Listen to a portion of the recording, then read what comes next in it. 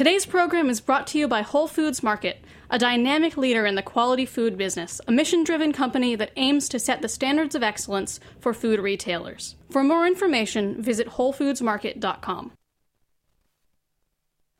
I'm Linda Pelaccio, host of A Taste of the Past. You're listening to Heritage Radio Network, broadcasting live from Bushwick, Brooklyn. If you like this program, visit heritageradionetwork.org for thousands more.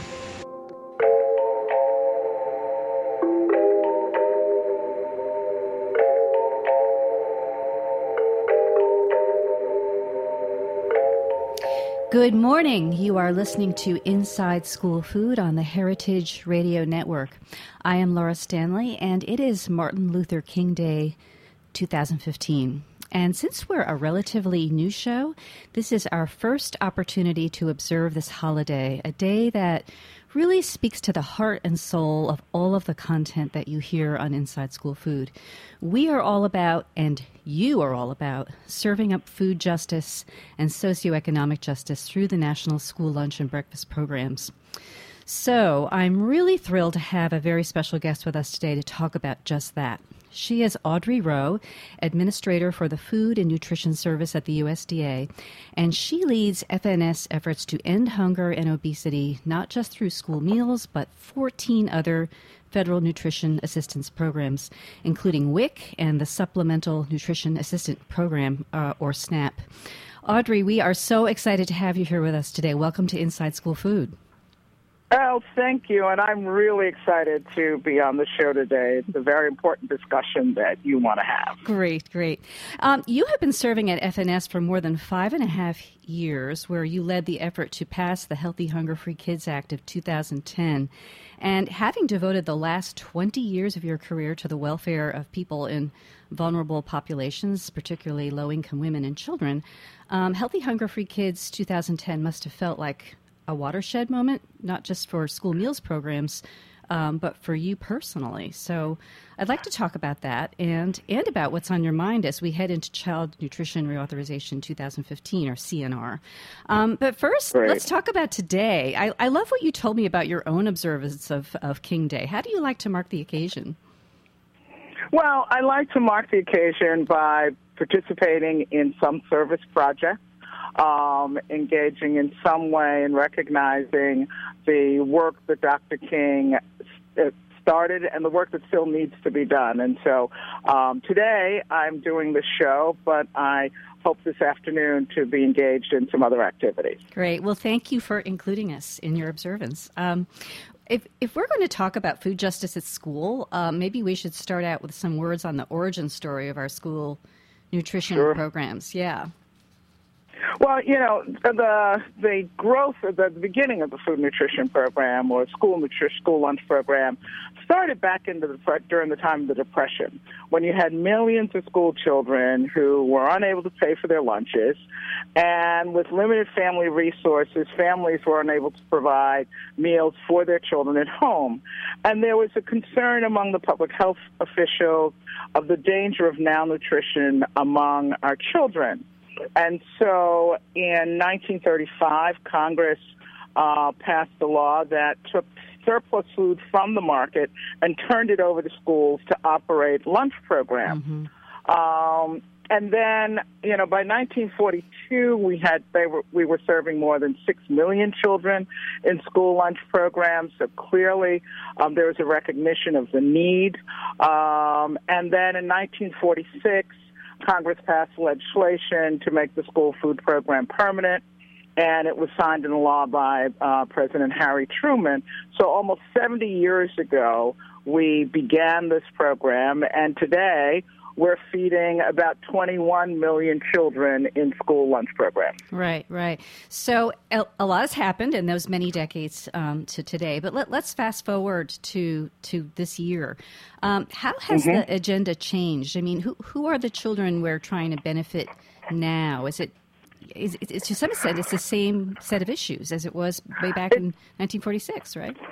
Well, that's exactly right. And when I was thinking about the conversation we were going to have today and look back at some data, I said, you know, we're still having the same and addressing the same need. We're addressing the needs of children who are in lower socioeconomic families, families who do not have the resources to provide a meal, less more healthy meal for their child. We still have children who are going to bed at night on a weekend, certainly, not being sure what meals they are going to be able to have during the weekend. If you think of a 3-day weekend like this, we have children who I've observed after the 3-day weekend at the breakfast line when school opens arrive early. Right. Because this is the first meal, full meal they'll have since they left school on Friday. So the children whose needs are being met in the free and reduced price lunches and breakfast programs are the same children that were being served when this program started. Right, right. And I should mention that last Friday we had new statistics released by the Southern Education Foundation that says that the latest data they have is for 2013, and it says that students who qualify for free or reduced-priced school meals now comprise the majority of U.S. school children. That's 51%. That's up from 48% in 2011. 42% in 2006, and in 1989, that number was less than 32%. So that's pretty stunning. Yeah, it is stunning, and the need continues to grow, and that's why it is so critical that schools, one of the options that the Healthy Hunger-Free Kids Act created was the option for the community eligibility. So if a school had more than 40% of its children who were certified in programs, they would then be eligible to apply, and all of the students in that school would be eligible to participate in the school lunch program. I mean, that's critical because one of the challenges that children face is the stigma attached to participating in these programs. For the very young, it is not as significant as it is for older children. And with the community eligibility option and all children being able and eligible to have a lunch, then you eliminate the stigma. And, part of what we have faced in the last year, I should say, in this program is school districts that have low free and reduced price student populations making decisions not to participate in the program. And so what worries me all the time is what happens to the healthy foods that these children were receiving in the school lunch program that they may not be receiving as the school withdraws from the program. And many of the more socioeconomic children from higher socioeconomic families have healthy food at home. Right. So if you have healthy food at home, the children that we're trying to reach don't always have healthy food at home, and they also don't have access. They live in communities, whether it's urban or rural, that does not have access to fresh fruits and vegetables, does not give them access to low-fat milk or cheeses or various things that we know are critical if we're going to deal with the obesity and some of the health-related consequences of what children are eating. Right, right. So you mentioned a couple things I'd like to unpack further. First of all, as we head into CNR this year, right. Do you see this plunge into food insecurity, which we now know is really growing, emerging as part of the political dialogue around school meals, especially given what you just said about there being so many communities that are not cognizant or not experiencing that situation? Right. I hope that the dialogue will be centered around how do we put kids first and what are their needs going to be so that they can be contributing members of our society as they grow up. And what I'm concerned is as we see these numbers rising, we also see and have dialogue with regard to changing or turning back or putting a moratorium on the continued implementation, if you will, of the program in schools. 90% of the school districts are currently participating in the Healthy Hunger-Free Kids Act. Now, that does not, in the school meals, that doesn't mean they're not having problems. Right. Yes, they're having problems getting good products. The food doesn't, they're having problems trying to figure out how to get the right taste points. I mean, I'm learning more about taste points than I ever thought I would need to know. Right. But making sure that, students, when they are eating the food, that it satisfies them. So you have a lot of those activities going on, and then you have the pressure of school districts who are saying it's too costly for us. And so instead of the dialogue of focusing on how do we provide more resources to this program, the dialogue seems to be centered around how do we curtail implementation, or how do we put a moratorium, or how do we make changes in the program that I fear will take us back instead of keeping us moving forward. Right, right. So it seems that what you're talking about are the problems faced by school districts that have a less than 50% or a lower rate of students eligible for free and reduced priced meals. And I know that you've been talking a lot to those districts because you travel all the time, don't you? You've been visiting districts all over the country. So, those districts, and just returning to the conversation about socioeconomic justice and hunger, and you mentioned community eligibility as being so critical to addressing hunger. And yet it seems that these districts that are facing a different set of issues with regard to paying for school meals because they can't be enrolled in community eligibility, they're under a different set of pressures. So, what are they telling you when you visit them about, how it's working for them? Well, it's a difference between when I'm talking to the administration officials, the food service directors, et cetera, the school lunch ladies, as people like to call them, who are serving the food, and the students. Quite often when I'm talking to the students, their complaint is more the way the food tastes. They have, they enjoy having the salad bars. They know it's important to have healthy options. I was at one school right after we implemented, and the students were very concerned that they had lost their soup. And the problem was the whole grain issue with regard to how you prepare noodle soups or what some of the ingredients requirements would be. But the students were not opposed to the program. The students wanted what they were used to having, which is their soups. And I made a commitment to them that they would get their soups, and they did get their soups back in the school, in the cafeteria, within a few months. The concern from the others was on the bottom line. We are not having, children don't want to pay for, low, they don't want to pay for foods that they don't enjoy. They don't want to pay for sandwiches or even a pizza that is low-fat, whole grain crust.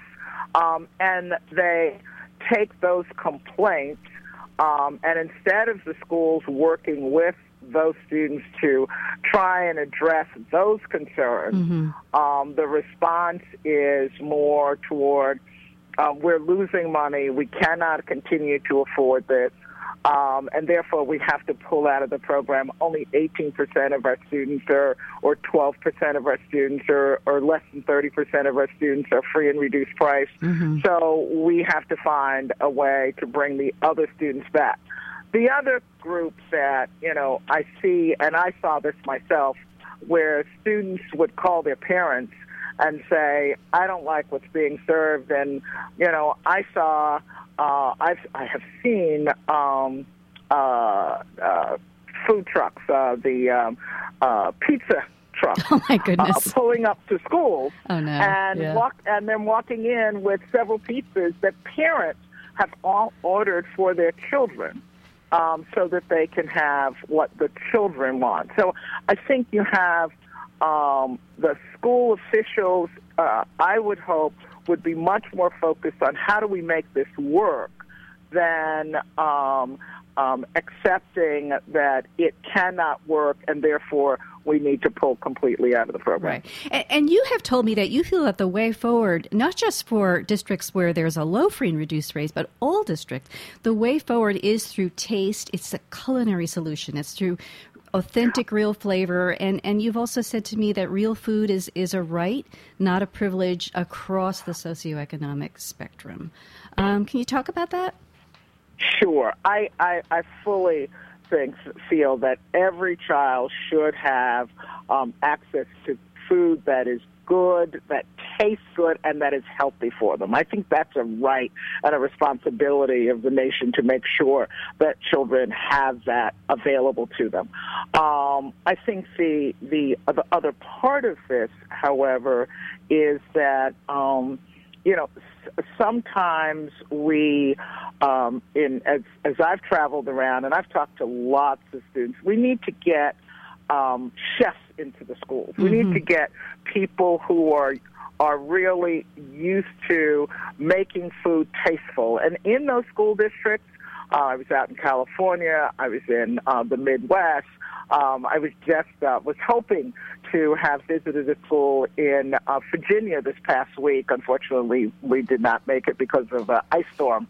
But these were schools where the staff were working very hard to ensure that they were giving the students the kind of experience that they would have if they walked into any other culinary establishment, that the food was presented well, that the layout of the cafeteria is pleasing, and that when students come through, the food tastes, has the kind of taste that makes them receptive to it and enjoy it.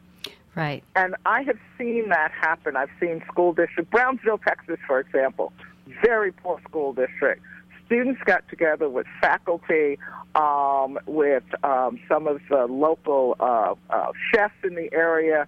They put together a school cafeteria that you or I or any one of your listeners would walk into and say, wow, now this is what a school cafeteria should look like. We would be happy to eat there. It was almost a cross between a kind of a Starbucks and a McDonald's layout. But the food tasted good. It was bright. It was colorful. The layout was of the cafeteria was very pleasing when you walked in. And that's the thing that I see. When I walk into a school and I see the school cafeteria and it's got bright colors and it has posters and it has nutrition information. It gives information on the nutritional value of some of the foods that they're eating.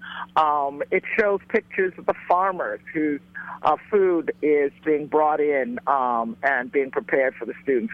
You see a different acceptance of the changes in the food patterns, in the meal patterns. You see the acceptance of fresh fruits and vegetables. I mean, I've had students who I walk through the line with them, and they remind me that I need to get my radishes, or I need to get, and I ask them, do you enjoy this? And it's yes. I've had students who say, I'm so happy we have broccoli. I wish we had it every day. Right. They're introduced to new foods, and chefs are able to come in and provide that additional expertise. Many of the cooks who work in these school cafeterias, they want the food to taste good. They have been working in these cafeterias for years, and so they're used to cooking in a certain way. And the use of more herbs. Many schools have school gardens, so that you can take the herbs from the school gardens and put it into the meals that the students are receiving. Just the basic culinary information that programs like Chef Moves to Schools and others are providing to schools. When you see that happening, then you can also see that plus lunchroom techniques that we have been promoting through various programs to make sure just the layout of the cafeteria, as I said earlier, and making the cafeteria a pleasing place. The other challenge, and it's one that we have no control over directly, but certainly schools and parents and others need to think about, is the amount of time a student has to eat. Oh, yes. You know, in some schools, by the time they walk in, get their tray, sit down, and eat, they may have 10 minutes to eat what is on that tray. Well, if you have fruits or vegetables that require a little more chew time, if you will, they're not going to get through it in that length of time. So expanding the hours that students have available to them to have lunch, creating having a physical activity, whether the physical activity is before lunch, and in many schools they move to physical activity before lunch, and students come in, they're ready to eat. So there are certainly challenges to change. Any change has challenges. But this one is solvable if people will put their energy into trying to make sure we can address the challenges as opposed to trying to legislate changes. Right. And I love the way you see all of this as a piece, Audrey, and you have touched just in the last 5 to 10 minutes on so much of the content that we have covered here in Inside School Food. Creative solutions, the Smarter Lunchrooms movement solutions, and we do spend a lot of time on the show talking about authentic flavor, scratch cooking solutions, farm to school. So, it's exciting to hear the head of the FNS talking about these things in the same way.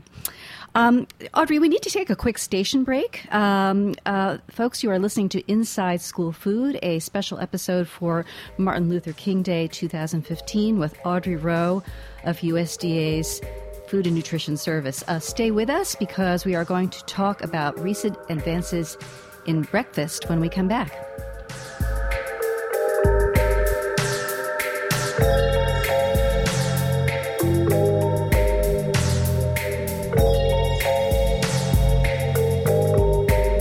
Today's program has been brought to you by Whole Foods Market. Are you a locavore? Our Northeast regional forager for Whole Foods Market sure is. She spends her time traveling around the New York City metro area sourcing the best new or interesting artisanal and handcrafted local products for our purchasing teams at the local store level. Part of our commitment to our local suppliers includes assisting them with the process of getting their products sold at our stores. Whether it's suggesting packaging designs, pricing, or distribution methods, she's helping some of the area's best new products reach savvy shoppers at Whole Foods Market stores. Today, New York. Tomorrow, the world. For more information, visit WholeFoodsMarket.com.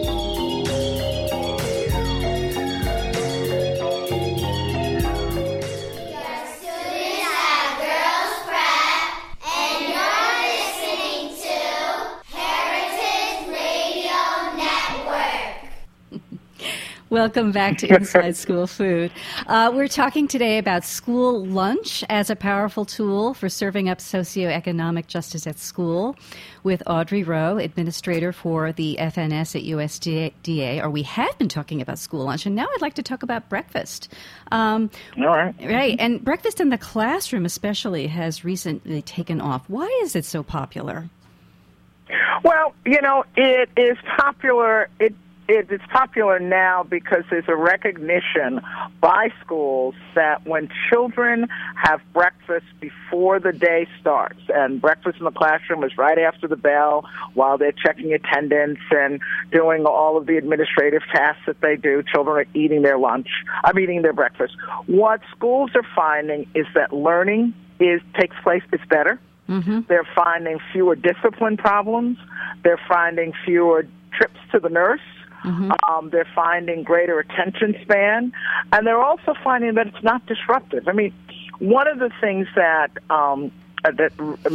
many principals and schools resist is because they think it will get in the way, it'll be disruptive, and it takes schools and principals who have found that this is not a disruption. As a matter of fact, it is an asset to the education day for children to have a healthy breakfast in the morning. I mean, I know in the morning, I mean, if when I get hungry, I mean, just imagine you're getting started in school at 8:30, 8:45, by 10:30 or 11, you're hungry, your stomach is growling. I often say to people, I'm evil when I get hungry. I don't pay attention to anything. So I am sure children face the same type of challenge. And where we have had resistance to breakfast, a few years ago in Chicago, Chicago public schools wanted to roll out breakfast. There was resistance from the north side of Chicago, more affluent part of Chicago, because the parents there felt it may be disruptive to the academic day. However, as the board and others said, no, this is important, we're going to roll it out. Schools have participated, and those who have participated recognize that it has been a benefit to their school program as opposed to any way distracting from the academic performance of the students who are there. Modern school breakfast is tailored to meet the needs of all children in the school schedules, in the school environment. I've been to schools where the students come in and there's the hallway as they're walking in and getting off their school buses. They just go down the line and pick up their bags and take them into their classrooms and start eating.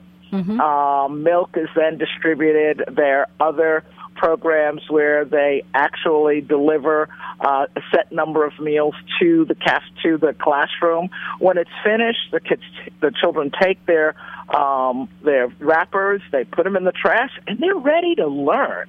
And so it always strikes me when I hear parents, when I hear school administrators and others say that this would not be a benefit to our school because we need to focus on academics, we need to focus on getting them ready for tests, we need to focus on that which is our charge.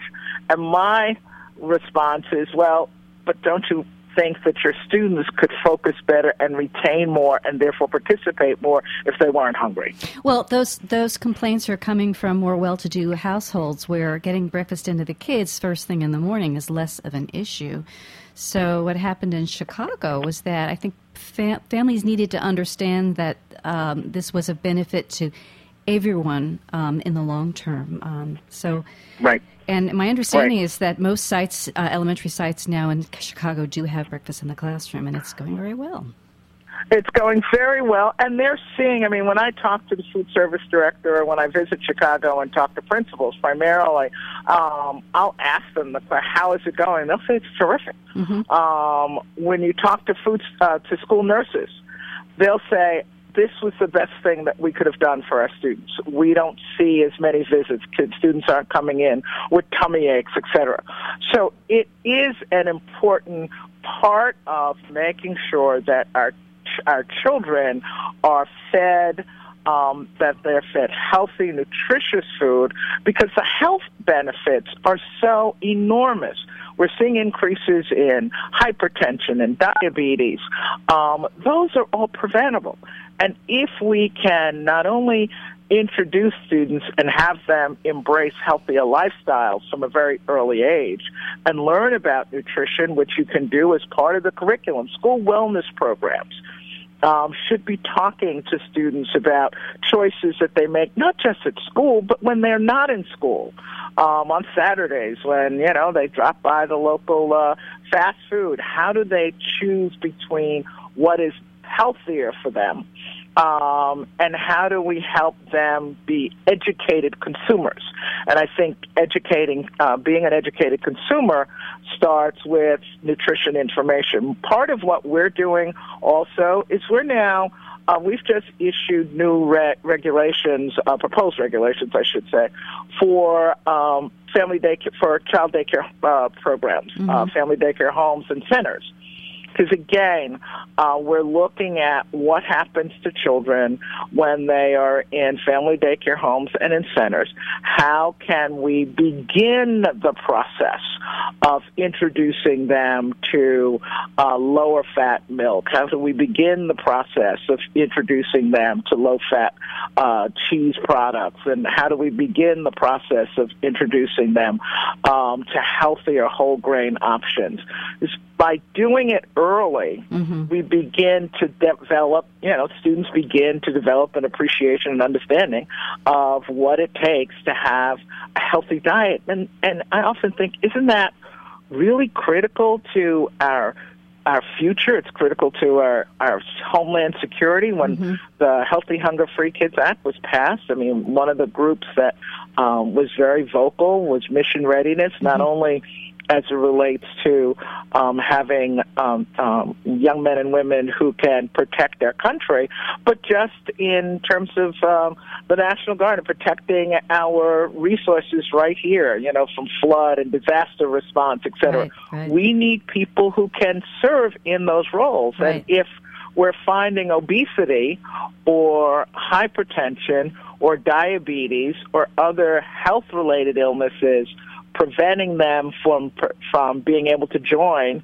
and fulfill their dreams, because many do want to have a career to fulfill their dreams, then I think it, again, is a responsibility for all of us to work toward a focus on keeping our kids first, keeping our focus on making sure that food justice means that every child can have access to food that is healthy, nourishing, and nutritious. I'm so glad you brought that up, Audrey, because I was going to ask you anyway about food, socioeconomic justice in school meals as a national security issue and hunger as a national security issue.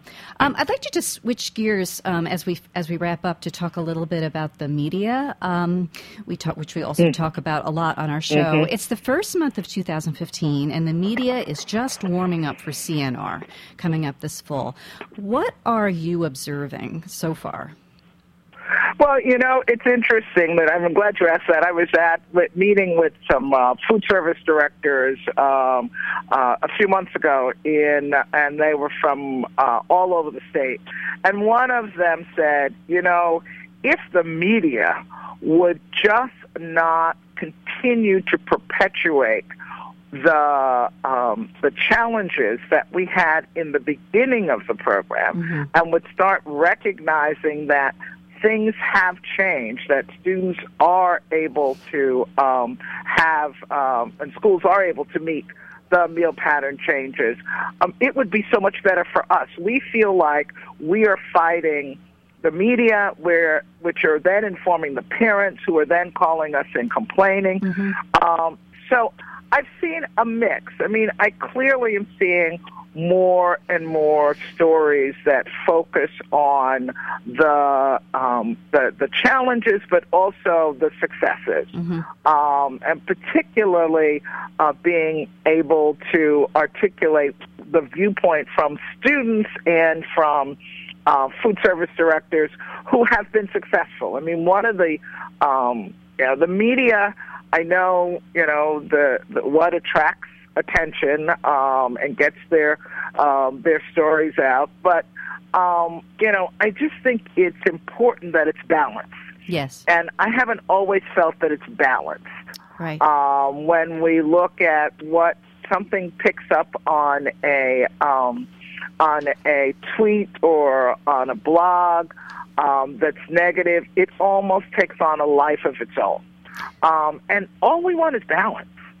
Right, and I sometimes wonder if the hollowing out of our local press corps, community newspapers, has something to do with this, because it's hard for a local newspaper or TV station to dispatch reporters to pick up on the progress that's happening in their school systems.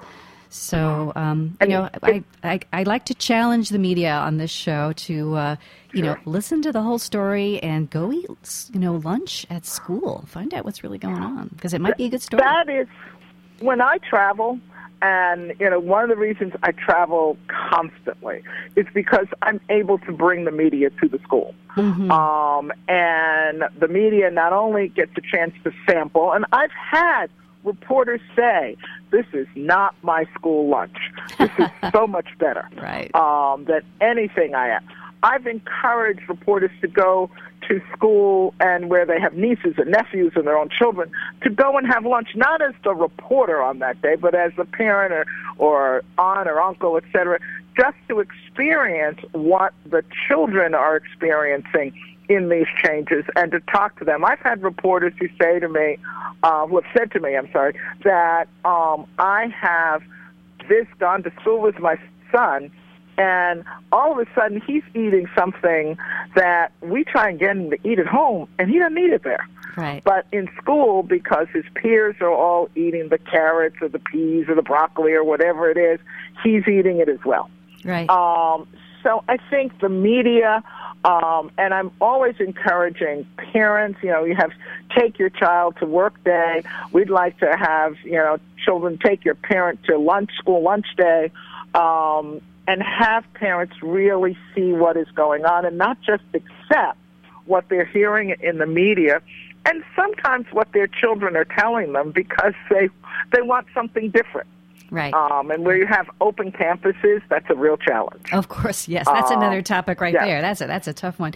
Well, what better way to diffuse political tensions and keep emphasis on good food and the welfare of our kids than simply exposing the media to the good work that we see happening. So I imagine in the coming year you're going to be traveling more to attract more attention.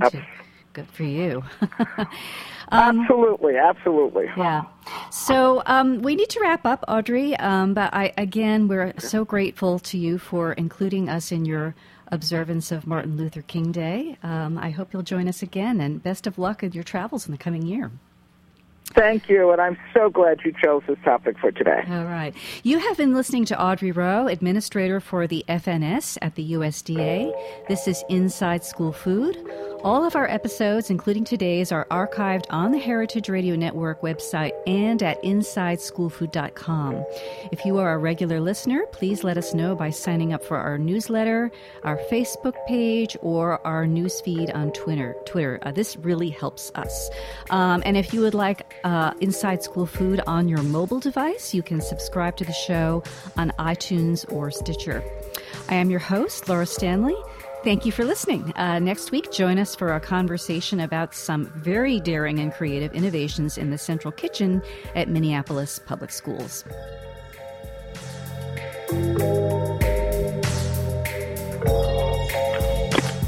Thanks for listening to this program on heritageradionetwork.org. You can find all of our archived programs on our website or as podcasts in the iTunes Store by searching Heritage Radio Network. You can like us on Facebook and follow us on Twitter at heritage_radio. You can email us with questions anytime at info@heritageradionetwork.org. Heritage Radio Network is a 501c3 nonprofit. To donate and become a member, visit our website today. Thanks for listening.